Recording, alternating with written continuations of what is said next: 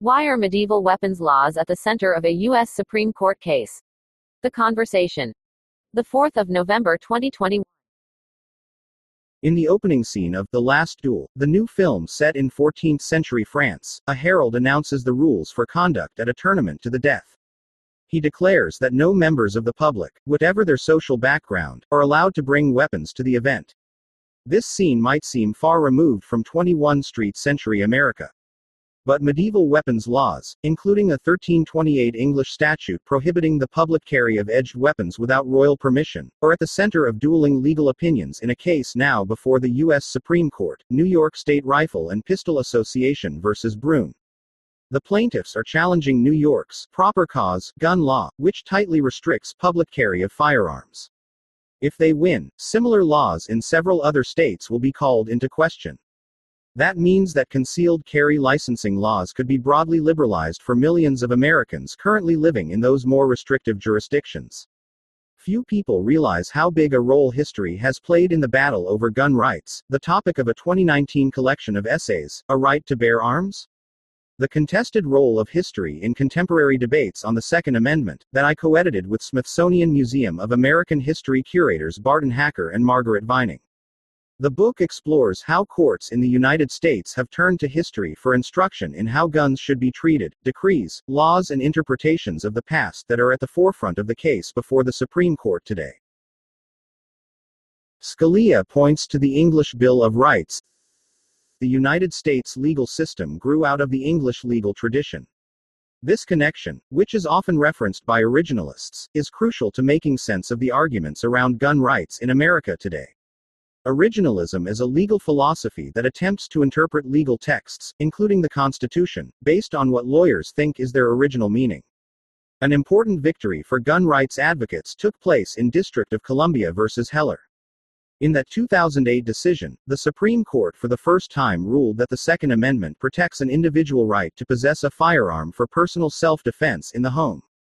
Justice Antonin Scalia, author of the 5-4 majority Heller opinion, claimed that there was a long tradition of the English states granting freedom to possess weapons dating back to the 1689 English Bill of Rights, which includes a clause that reads, "The subjects which are Protestant may have arms for their defense suitable to their conditions and as allowed by law." Scalia's argument relied heavily on the work of historian Joyce Malcolm, the author of To Keep and Bear Arms, The Origins of an Anglo-American Right, and a Second Amendment scholar at the Antonin Scalia Law School at George Mason University. Malcolm and lawyers who support the expansion of gun rights argue that this clause created the legal basis for having weapons for personal self-defense in colonial America. Having prevailed in Heller, gun rights activists are seeking the liberalization of restrictions on public carrying of guns outside the home.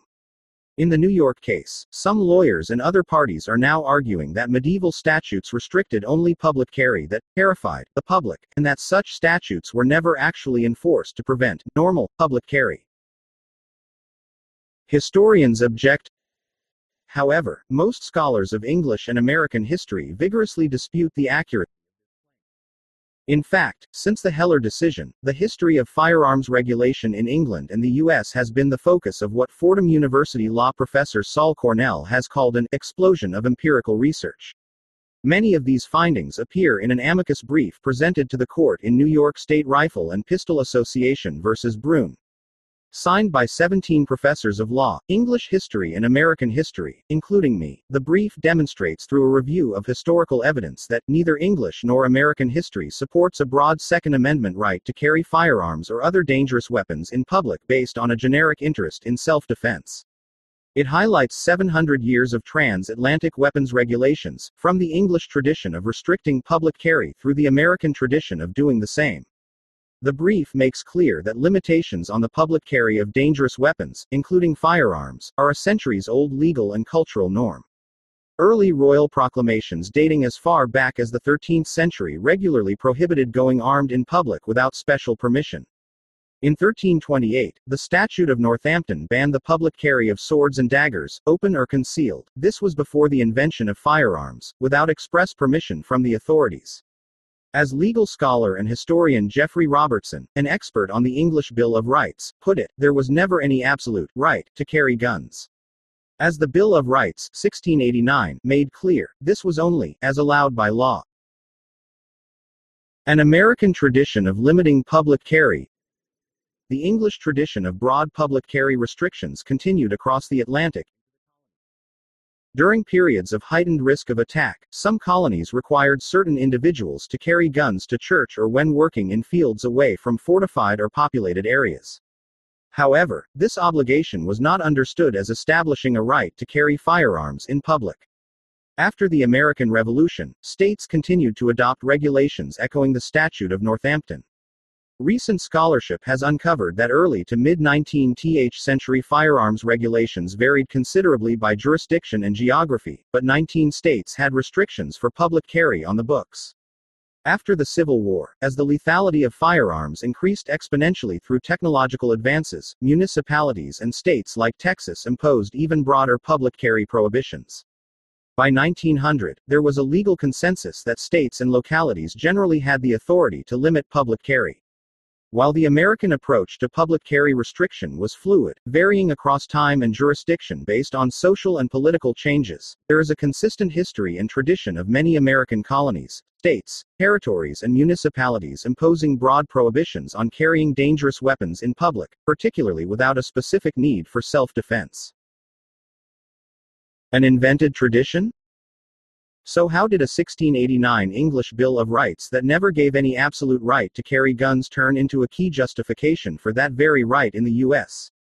Patrick Charles, the author of the 2019 book, Armed in America, A History of Gun Rights from Colonial Militias to Concealed Carry, argues that pro-gun advocates have selectively interpreted the historical record to justify a personal right to possess and carry weapons in public. Essentially, they invented a tradition. Over 115,000 readers rely on the Conversations newsletter to understand the world. Sign up today. Invented traditions, a concept highlighted in the 1983 book, The Invention of Tradition, which was edited by historians Eric Hobsbawm and Terence Ranger, are cultural practices that are thought to have emerged from long ago but actually are grounded in a much more recent past.